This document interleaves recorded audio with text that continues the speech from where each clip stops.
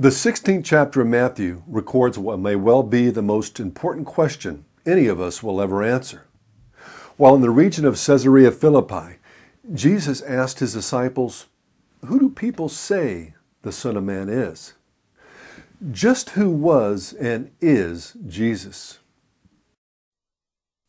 The physical corpse of Jesus decayed as all corpses do. Any story about a missing body developed only later in response to Christian claims about the resurrection. Either Jesus of Nazareth was who he claimed to be, or the whole Christian faith is futile and the whole Christian message is vain.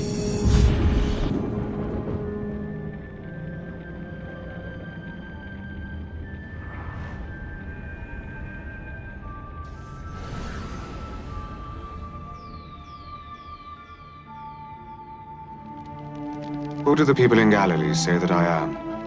Some say John the Baptist. They will not believe that he's dead. They know that he's dead, many indeed. But they say you're John the Baptist alive again. Yes. And who do you say that I am?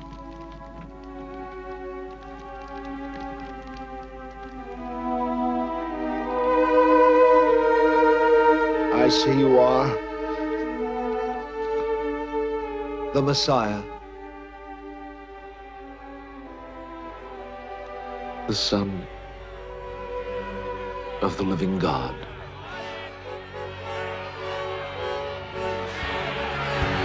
Oh, so this is Jesus Christ. I am really quite surprised you look so small.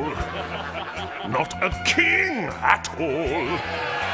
We all know that you are news, but are you king? King of the Jews!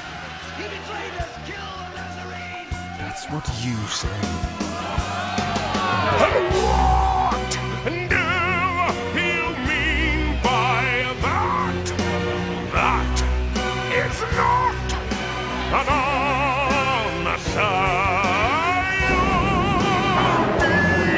Be in the trouble, friend. Someone Christ, King of the Jews. I just think he was an intelligent man, as many prophets were, and that may be the end of it. And I also believe that he'd studied with Buddha. I think he was a prophet.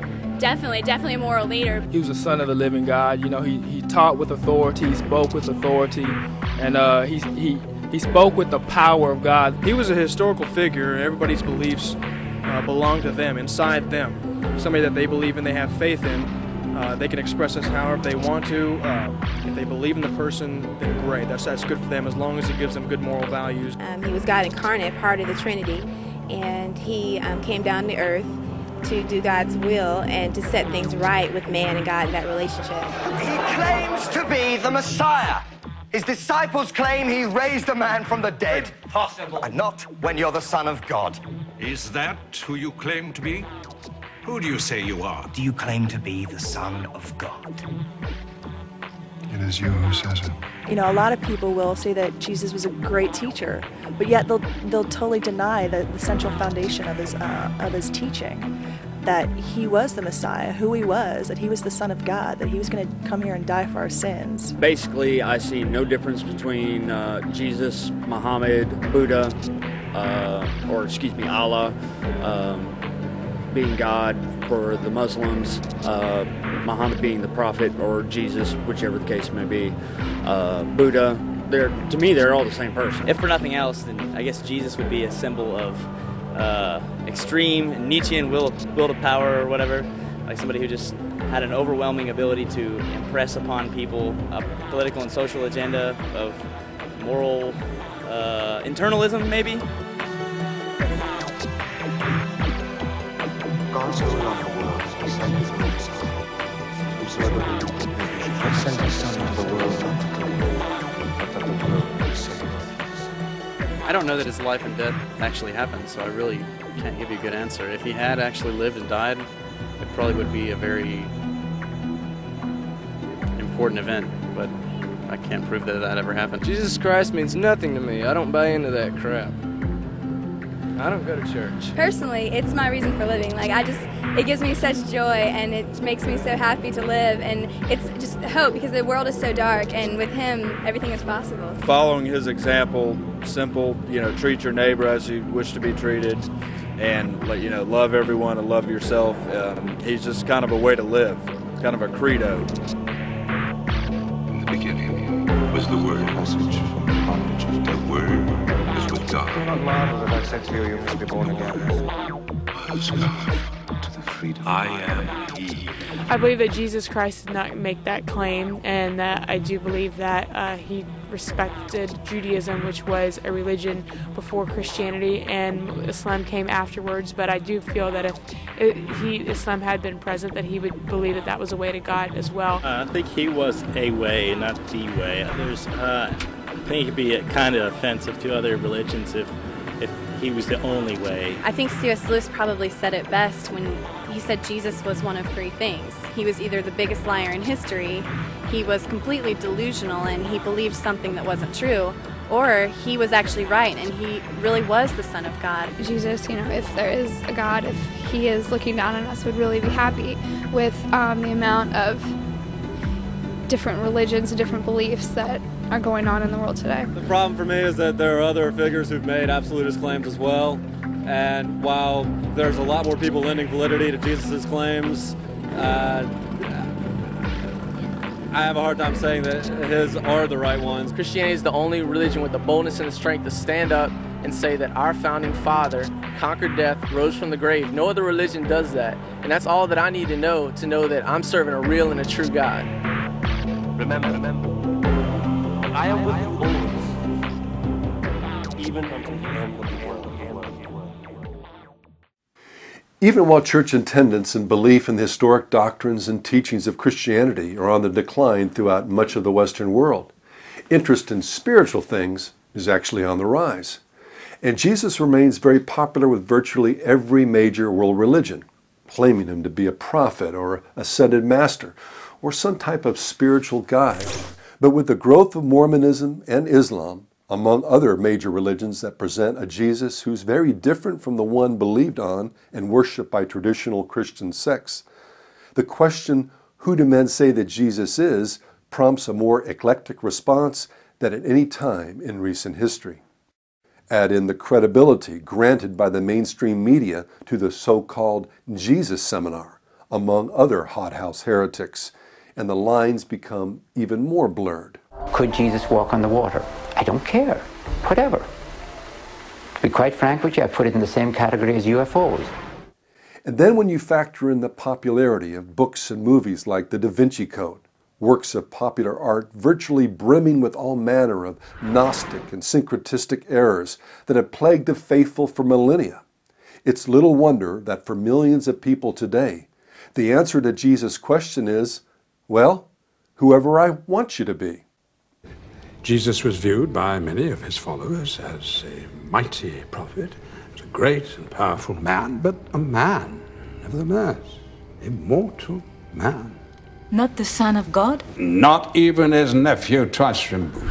In this episode of War of the Worldviews, we're going to examine this critically important question in more detail, using clips from the documentary film The Real Jesus, a defense of the historicity and divinity of Christ.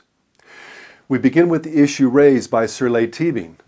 Did Jesus claim to be God incarnate, or was his divinity conjured up by later followers of this new Christian religion?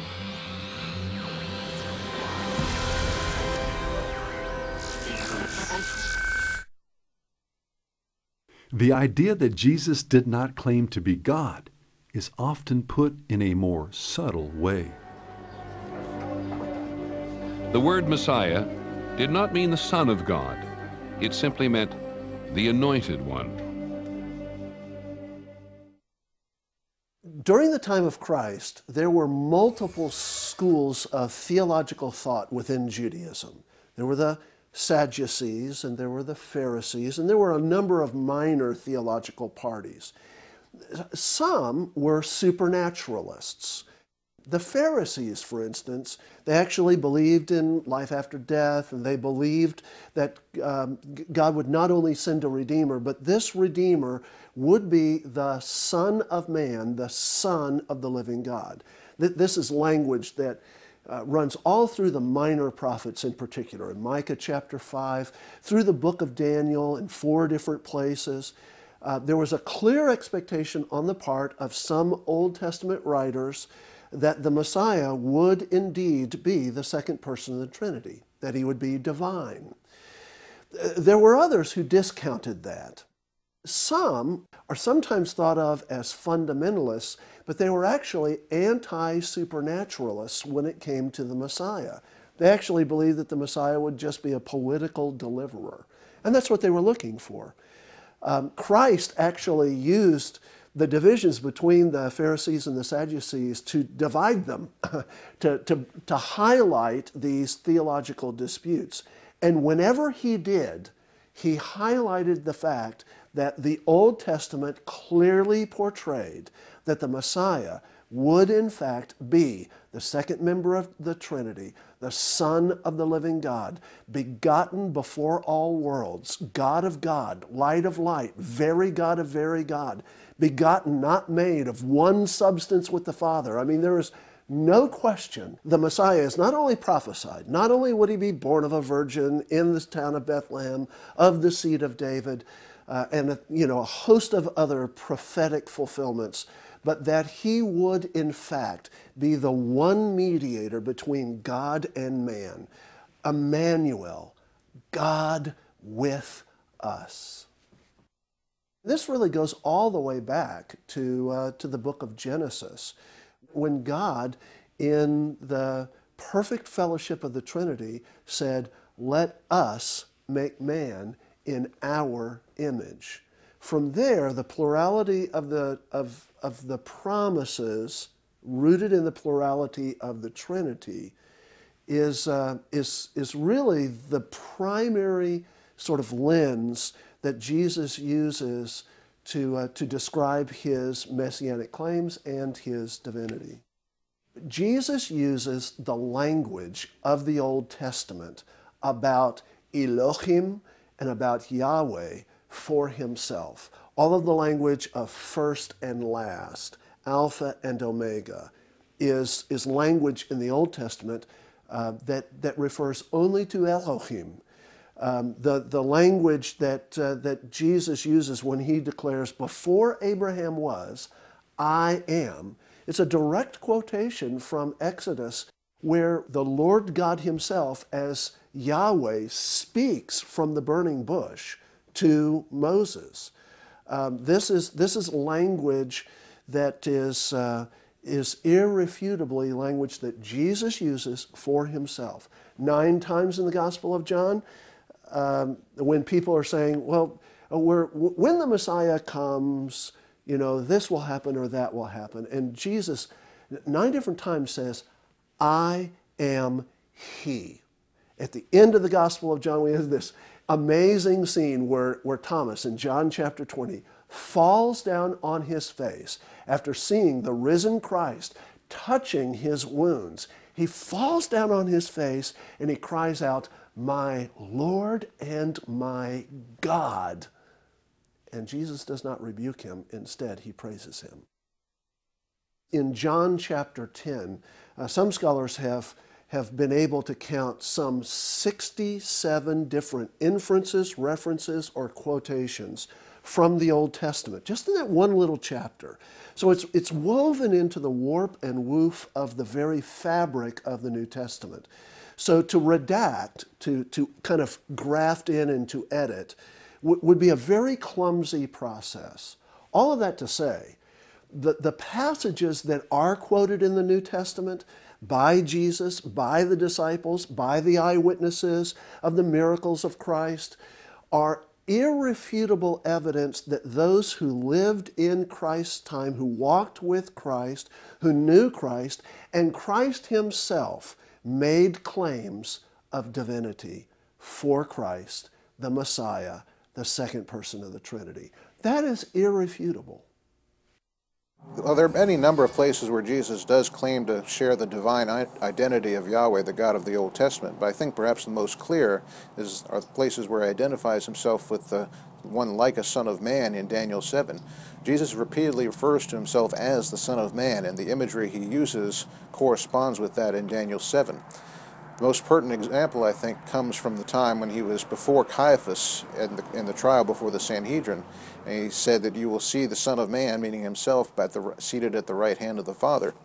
Having himself seated like that at the right hand signified that he believed that he deserved the same honor and accord that God himself had. And that can only indicate that he believed himself to have the same identity as God or as Yahweh of the Old Testament. So Daniel 7:13 says specifically, I was watching in the night visions, and behold, one like the Son of Man coming with the clouds of heaven. He came to the Ancient of Days, and they brought him near before him, and to him was given dominion and glory and a kingdom, that all peoples, nations, and languages should serve him. His dominion is an everlasting dominion which shall not pass away, and his kingdom is the one which shall not be destroyed. Well, the figure in Daniel 7 is portrayed as one given a certain amount of equality to God.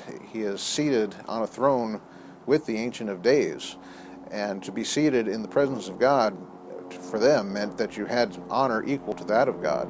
So this figure was clearly intended to be understood as in some sense equal to God.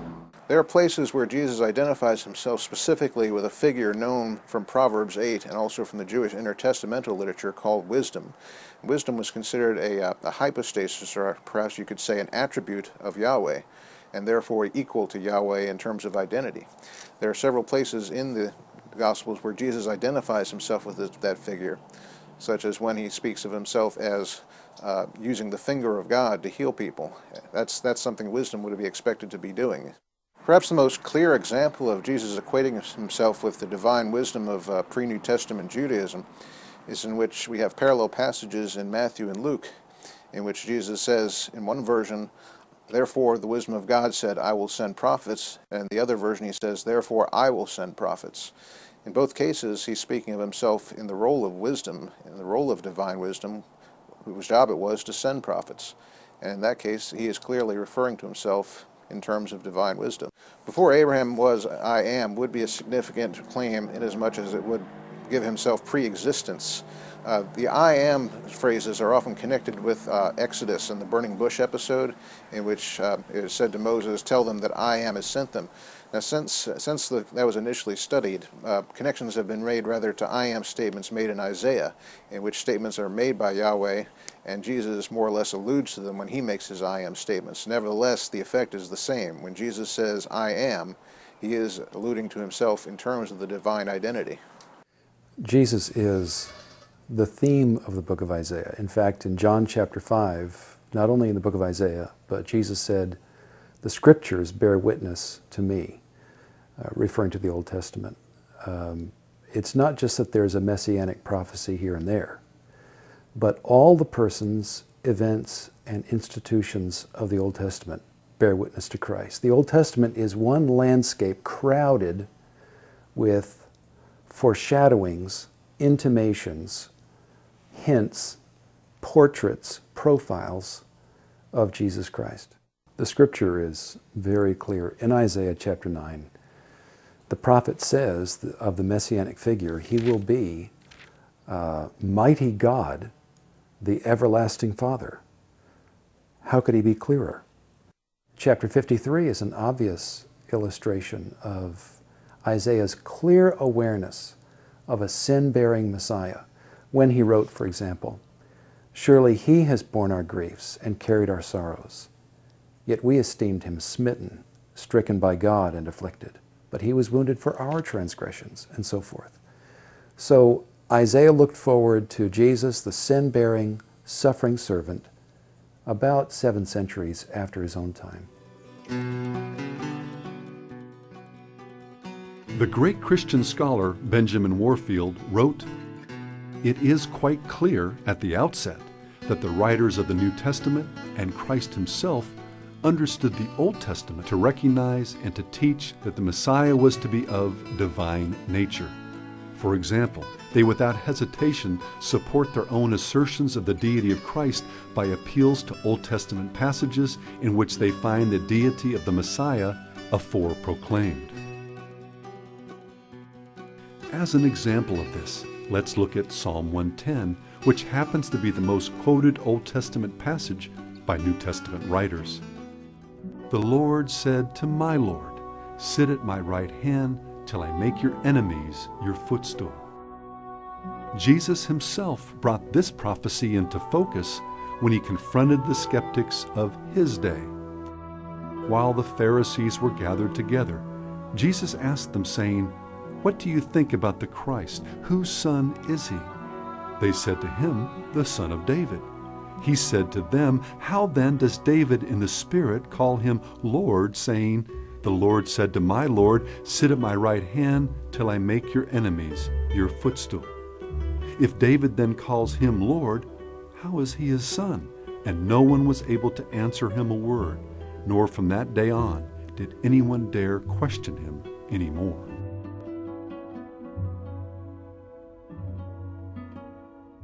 Jesus himself provokes the question in Mark chapter 12. He quotes Psalm 110, which is a psalm by David, and Jesus points out something very interesting. David is writing this. David is referring to his Lord, his Master. Jehovah Yahweh is speaking to David's Lord and Master. And Jesus says, now, everybody knows that Messiah is the son of David.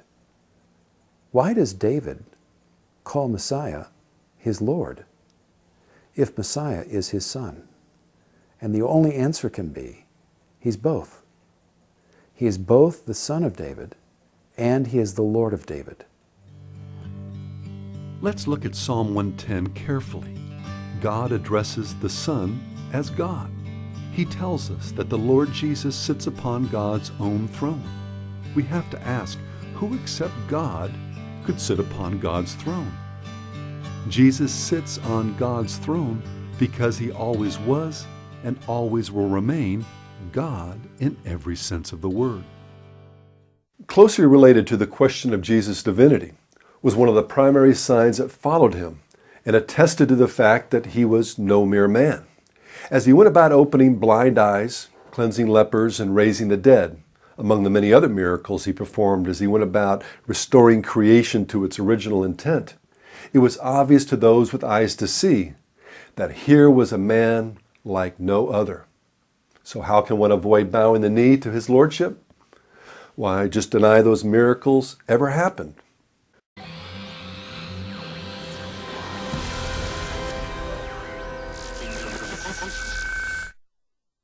The Gospel stories describe Jesus impressing his followers by performing supernatural feats, walking on water, turning water into wine, and feeding thousands of people with just a few loaves of bread and a couple of fish.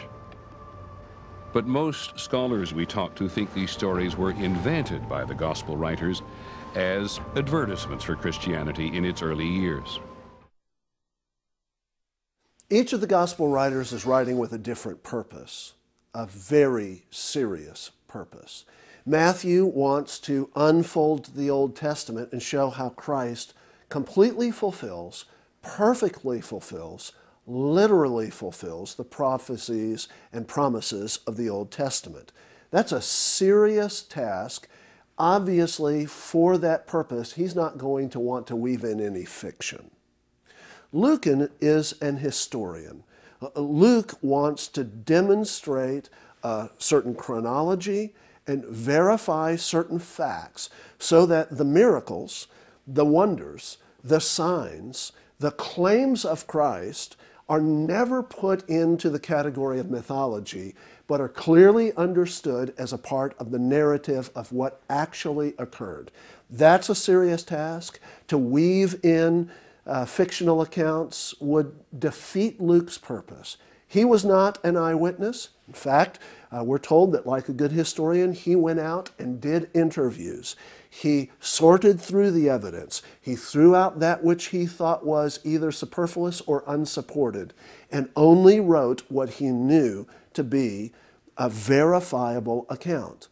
When we get to the Gospel of John, what we see is that John is a serious theologian. He wants to extrapolate from the events the the ultimate theological value of those events. Again, to kind of weave in fiction or mythology would have defeated his purpose. In each case, the gospel writers are serious. They believe what they're writing. It's very clear. They make the testimonies themselves. Luke wants the recipient of his history, Theophilus, to receive this that he might believe. Matthew is clearly showing that Jesus is the fulfillment of all of these prophecies. John, at the end of his gospel, says, if everything were written that had occurred, that support this notion that Jesus Christ is God, it would take more books than man has to fill them up. So it's clear that the gospel writers believed what they were writing, they were serious about it, and they were so careful to ensure that extraneous matter did not filter into their accounts. In the first century, sick people were thought to be possessed by evil spirits. Did Jesus really heal people? The way I would discuss miracles with someone who adopts a rationalistic viewpoint is to try and get at why they believe miracles don't occur. More often than not, they simply say they just don't believe in them because they don't happen.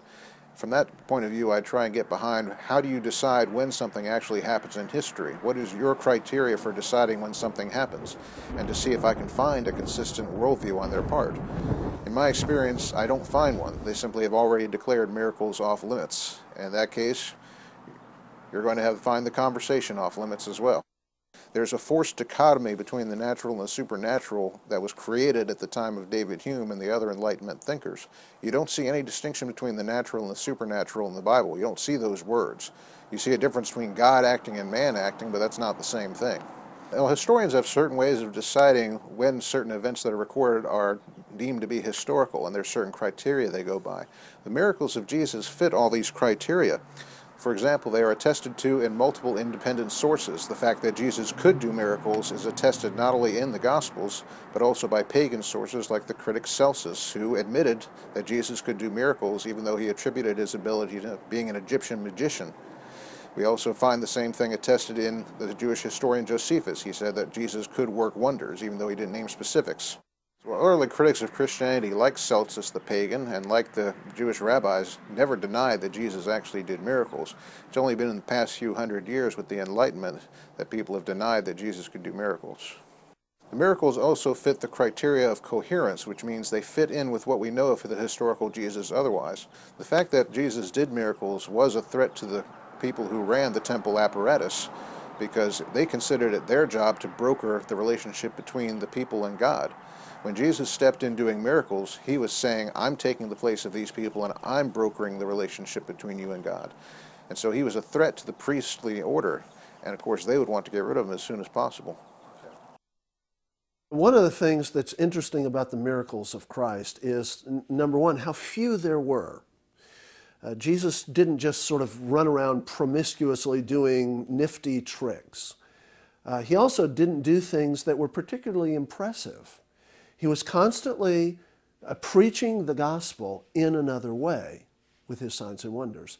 He was demonstrating and validating the words that he said by the signs that he gave. So they were always filled with theological meaning. They were always fulfillments of Old Testament prophecy or satisfaction of certain aspects of the Old Testament law. They were demonstrations of his power over the unclean things of the earth. And he used that as a way to unfold his message. In a sense, these were parables that were reenacted. They were these sort of gospel plays before the very eyes of the witnesses. Now, if you're going to just make up a religion, you want fireworks, you want demonstration of power. Jesus doesn't do this. In fact, oftentimes Jesus will tell the person that he's healed, now don't go tell anyone. Why would he do that if he's sort of making this up, if this is a shaman, if this is a show? It makes no sense. And why would the gospel writers write in this way if they're trying to create some sort of mythological puff piece? It makes no sense at all. But if the signs and wonders are an unfolding of the purpose of Emmanuel, God with us, to reveal himself to his disciples, to build in them faith, to be a means of grace, to empower them to then carry on the work of the gospel after his resurrection and ascension, then and only then do the miracles make sense.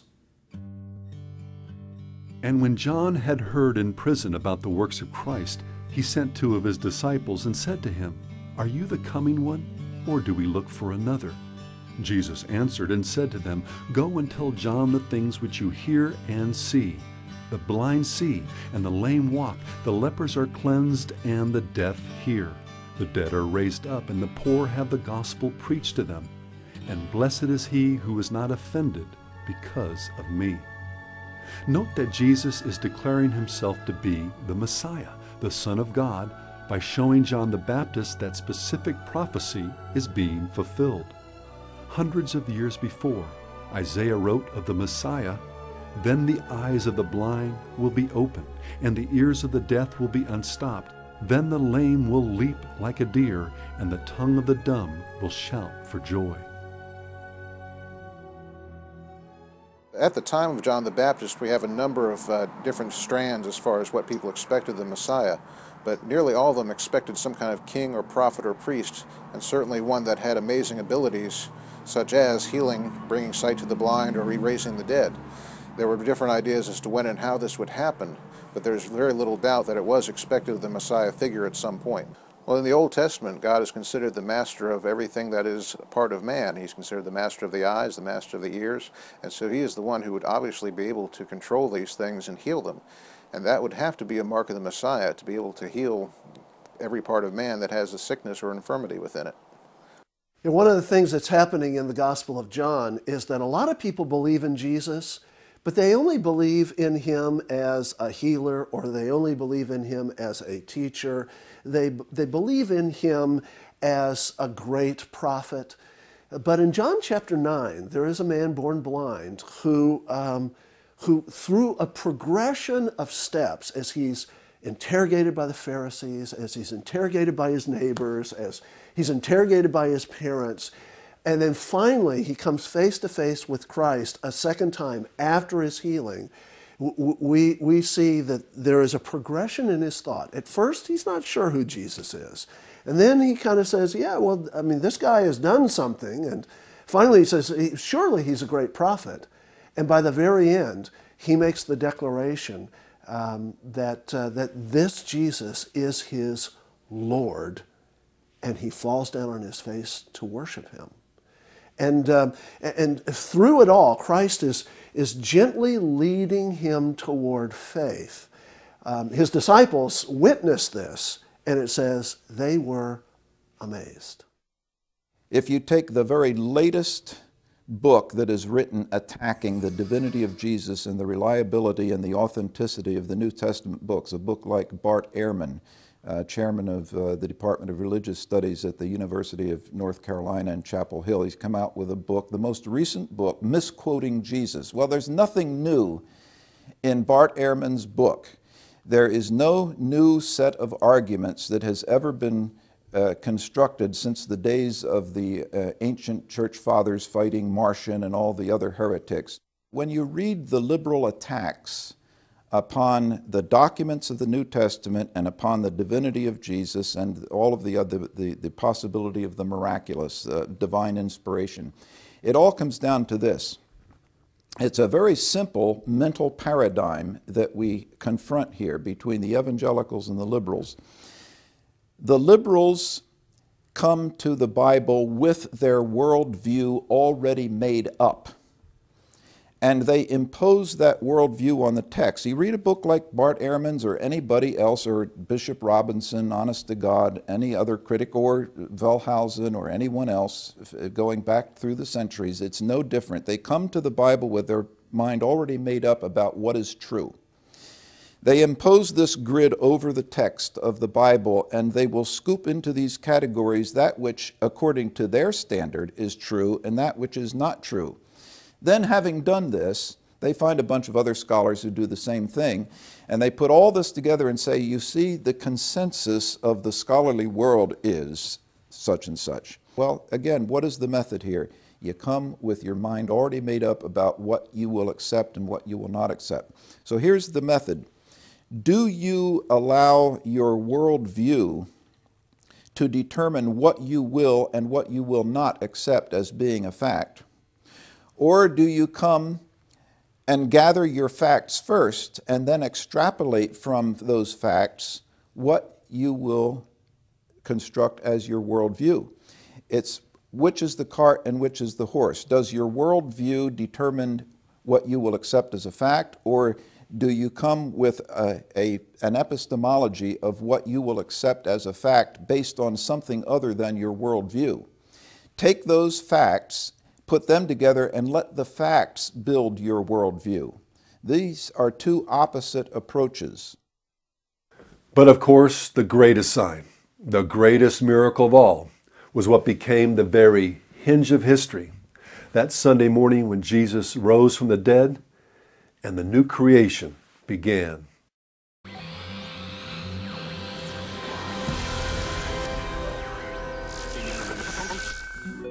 As I read those stories, I feel terribly sympathetic for the followers of Jesus, because I hear hope there, not history.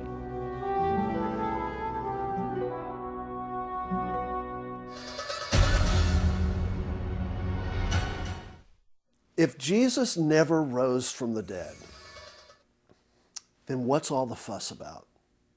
Why would his disciples live and die for a lie?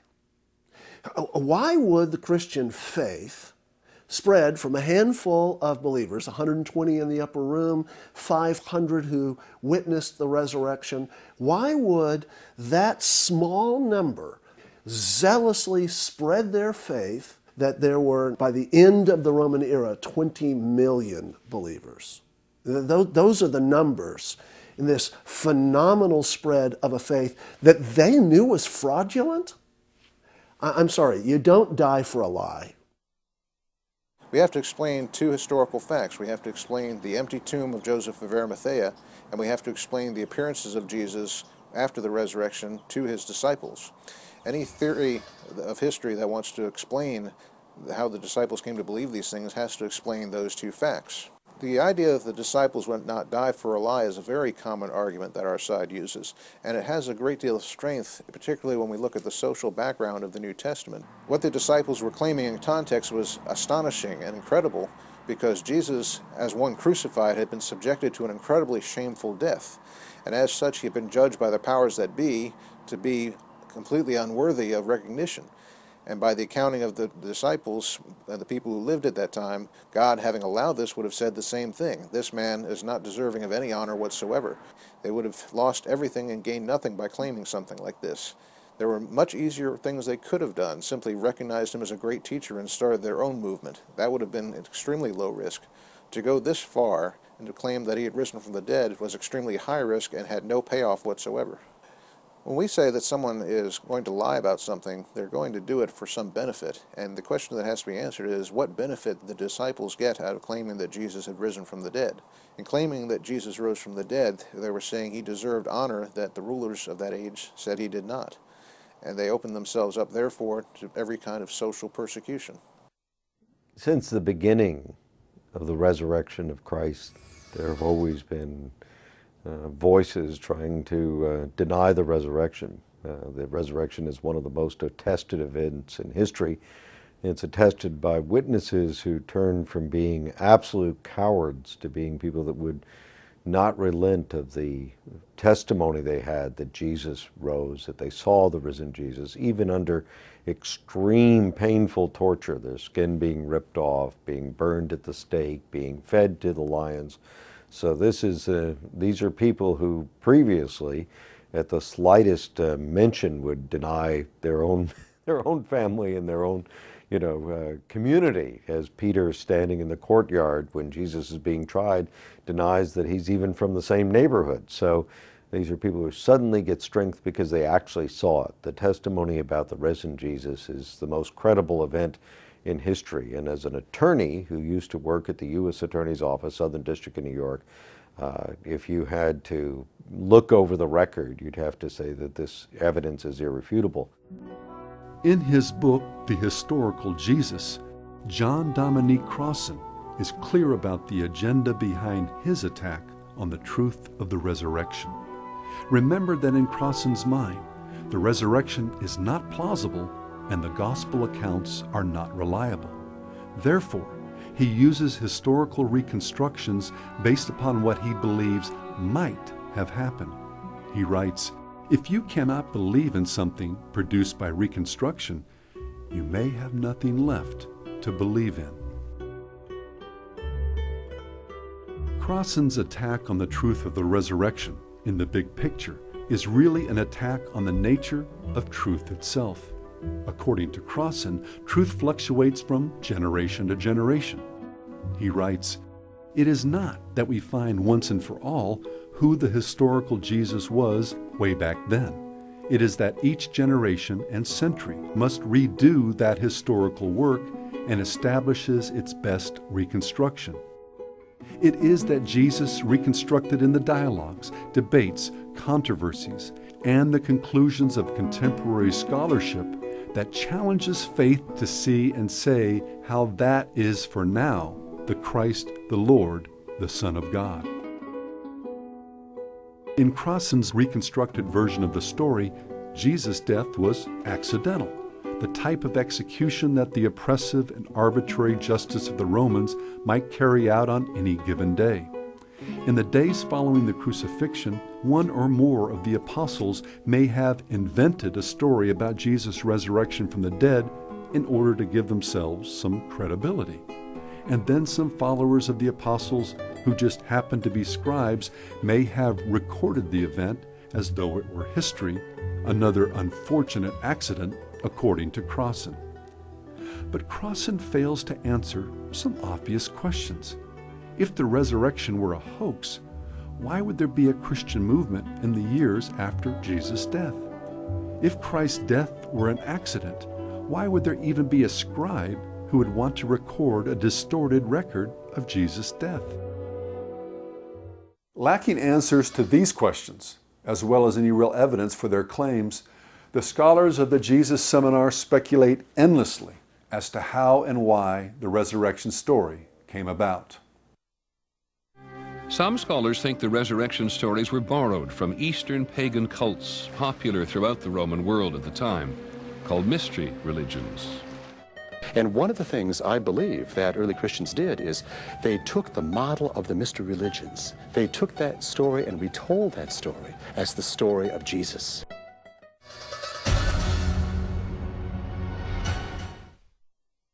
For centuries, we've had people attempting to hack away at the gospel, the detractors. None of this is new. And what's funny is that our generation seems to believe they've come up with some new evidence. Well, if any of this had any validity, if any of the Jesus as a myth or Jesus didn't exist or false gospels kind of perspective that people are building on in this generation, if any of it had validity, it would have been trotted out centuries before. Far better scholars, far greater minds, far better trained people have tried to disprove the gospel, and they would have employed these arguments. But they haven't. And the reason is they have no credibility. So I don't think that movie producers and blog writers today are going to be able to do what scholars could not do in previous generations. If the Bible is true, then it is the story. The devil doesn't have any stories. There are no real stories in the mythologies of the ancient world. Instead, there is the one true story that then gets distorted or diminished by all of the other cultures, belief systems, and doubters and skeptics of the world. So what that means is that when we see in the Epic of Gilgamesh, for instance, reflections of and echoes of the flood story, we should expect that. I mean, if the flood story is actually true, then of course other cultures are going to have redacted versions of it.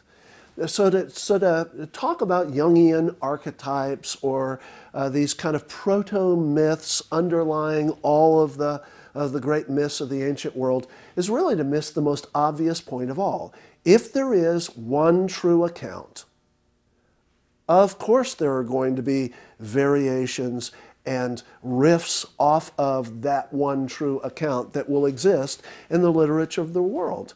The claim of the Bible is that this is the one true story.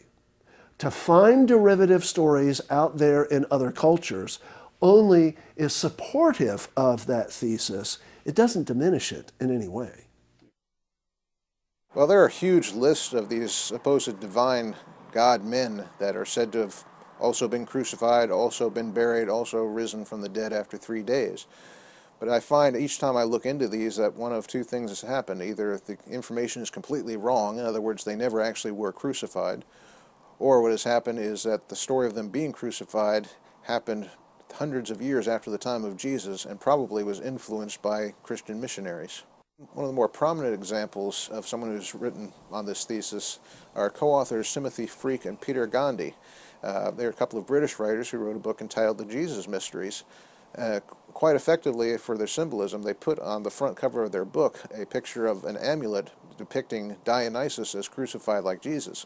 Appropriately enough, when you look into the origins of that amulet, you find in the very resource they used to get that picture that that amulet was declared a forgery. And that's not an authentic amulet depicting Dionysus. And so it's very appropriate, I think, that they have a forgery on the cover of their book. The only one of these pagan godmen that really has any hope as a viable candidate is the Egyptian deity Osiris, who reportedly was killed, cut into several pieces, and then was put together again and supposedly rose from the dead. The problem with comparing him is that, first of all, it is not a resurrection in the Jewish sense. A resurrection, as Jesus underwent, was a case of a dead body being glorified by God and receiving divine energies that brought it to life again. Whereas in the case of Osiris, what happened with him was a function of the way the Egyptian gods worked. Their bodies essentially never died, and so you could put their bodies back together after they were cut apart, sort of like a Frankenstein monster. And that's simply the way things work. In the other Egyptian mythologies, we have the gods taking off pieces of their bodies and lending them to other gods. The Norse god Balder allegedly being crucified would be one of the least viable examples, because the Norse legends would have to post-date Jesus and Christian missionary activity among those peoples by literally 1,000 years. The writers of the New Testament also mention the mystery religions, most notably the apostles Peter, John, and Paul. What is being described here is Gnosticism, an Eastern cult that had followers the world over at the time of the Roman Empire. In the time of Jesus, even Judaism had succumbed to the effects of the ancient mystery religions. I once held to the desperate idea that Jesus was just a good man and that dead people never come back to life. But that was because I was spiritually dead, was locked into my own self-referential ego box, and simply would not have this Jesus rule over me. What changed? God had to raise me up from the grave of spiritual death. And when that happened, I knew. I at last had the eyes to see this kingdom, this new creation, and the Lord who was its firstborn. Pray for, and even more, be on guard against this wolf pack of skeptics and skepticism that now roams our culture, seeking whom they might devour.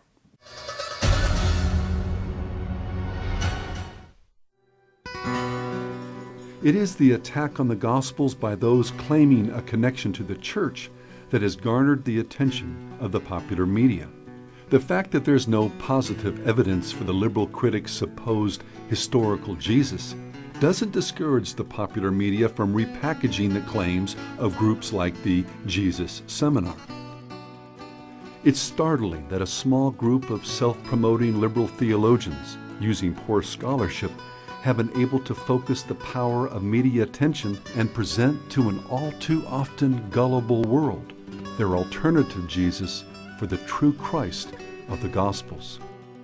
In recent years, there's been a flood of publications and shows depicting some sort of newly discovered secret or scandalous information about Jesus. These books and TV programs and news articles that represent their findings ought to be exposed as nothing more than self-promotion resting on flimsy scholarship. We live in a society where people love to buy up that which is novel. Fascinating fiction, you know, fun to read, but that's all it is, it's fiction. People come up with this stuff, and a gullible public many times will buy into it. And so when you've got a market, people will sell to that market. But it's the same tired arguments that they have used for generations against the truth of Christianity. I've not really seen a whole lot of new information. It's just been repackaged. Many people had thought that the only Gospels there were the Gospels of the New Testament, Matthew, Mark, Luke, and John. But actually, there were many more than that. There might have been dozens, like the Gospel of Truth, the Gospel of Mary Magdalene, the Gospel of Thomas, the Gospel of Judas, the Gospel of Philip, just to mention a few. There wasn't one early Christianity, there were many.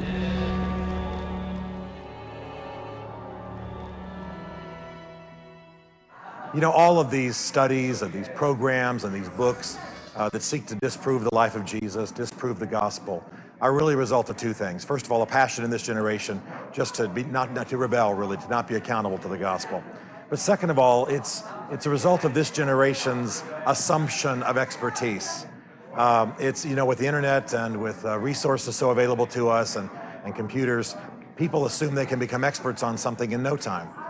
All of these Gnostic writings, like the Gospel according to Judas, the interest in this in our recent history is a result of neophytes who just don't have any background, haven't done the hard work for decades, assuming that they've made astonishing discoveries, when in fact we've known about these things for centuries. I think the circumstances of this manuscript coming to me were predestinated. It's more than a mission now that I think of. I think I was chosen by Judas to rehabilitate him.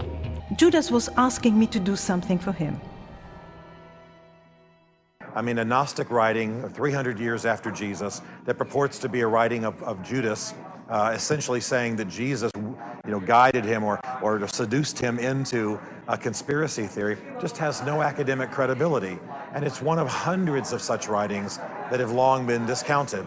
The problem is we're in a biblically illiterate generation. There aren't as many biblical scholars as there used to be, people who study these things in detail.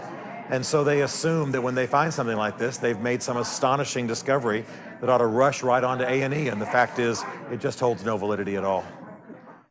My grandfather always used to say, bright lights attract big bugs. If there's a light, all of the bugs are going to gather around it. And the light of Christianity gathers all of these buzzing forces. When Time Magazine, Newsweek, ABC, NBC, CNN, when they, at Easter and Christmas, trot out their obligatory religious shows, they are naturally going to go to the bugs, not to the light. Why? Because they're of the same tribe. There's an old couplet that goes like this: light obeyed increases light. Light rejected bringeth night. And that is expressing a biblical truth. It begins in John chapter 1 that speaks of Jesus Christ being the true light that lightens every man was coming into the world. And Paul develops it in Romans chapter 1 when he speaks of the invisible things of God being visible, clearly seen by the creation of the world, being understood by the things that are made so that they are without excuse.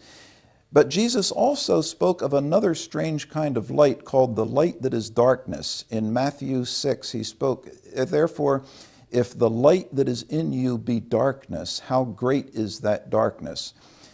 What kind of light can also be called darkness at the same time? Well, it's the light that guides your thinking and that you are pursuing to try to prove a point. And I think that's what the people in the Jesus Seminar are doing. All the liberals are doing this. They have a certain amount of something they call light, but it's actually darkness because it's a set of erroneous presuppositions that they are bringing to their study in the first place, and they're not even aware of it.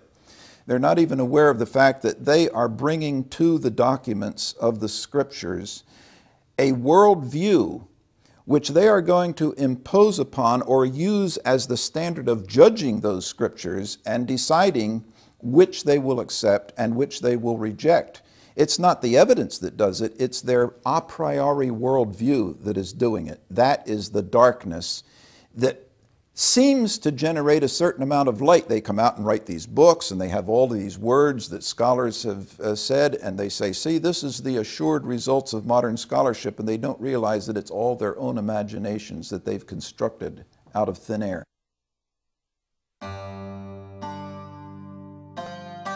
John Spong, an Episcopal bishop, is a prime example of reductionist thinking on the supposed historical Jesus.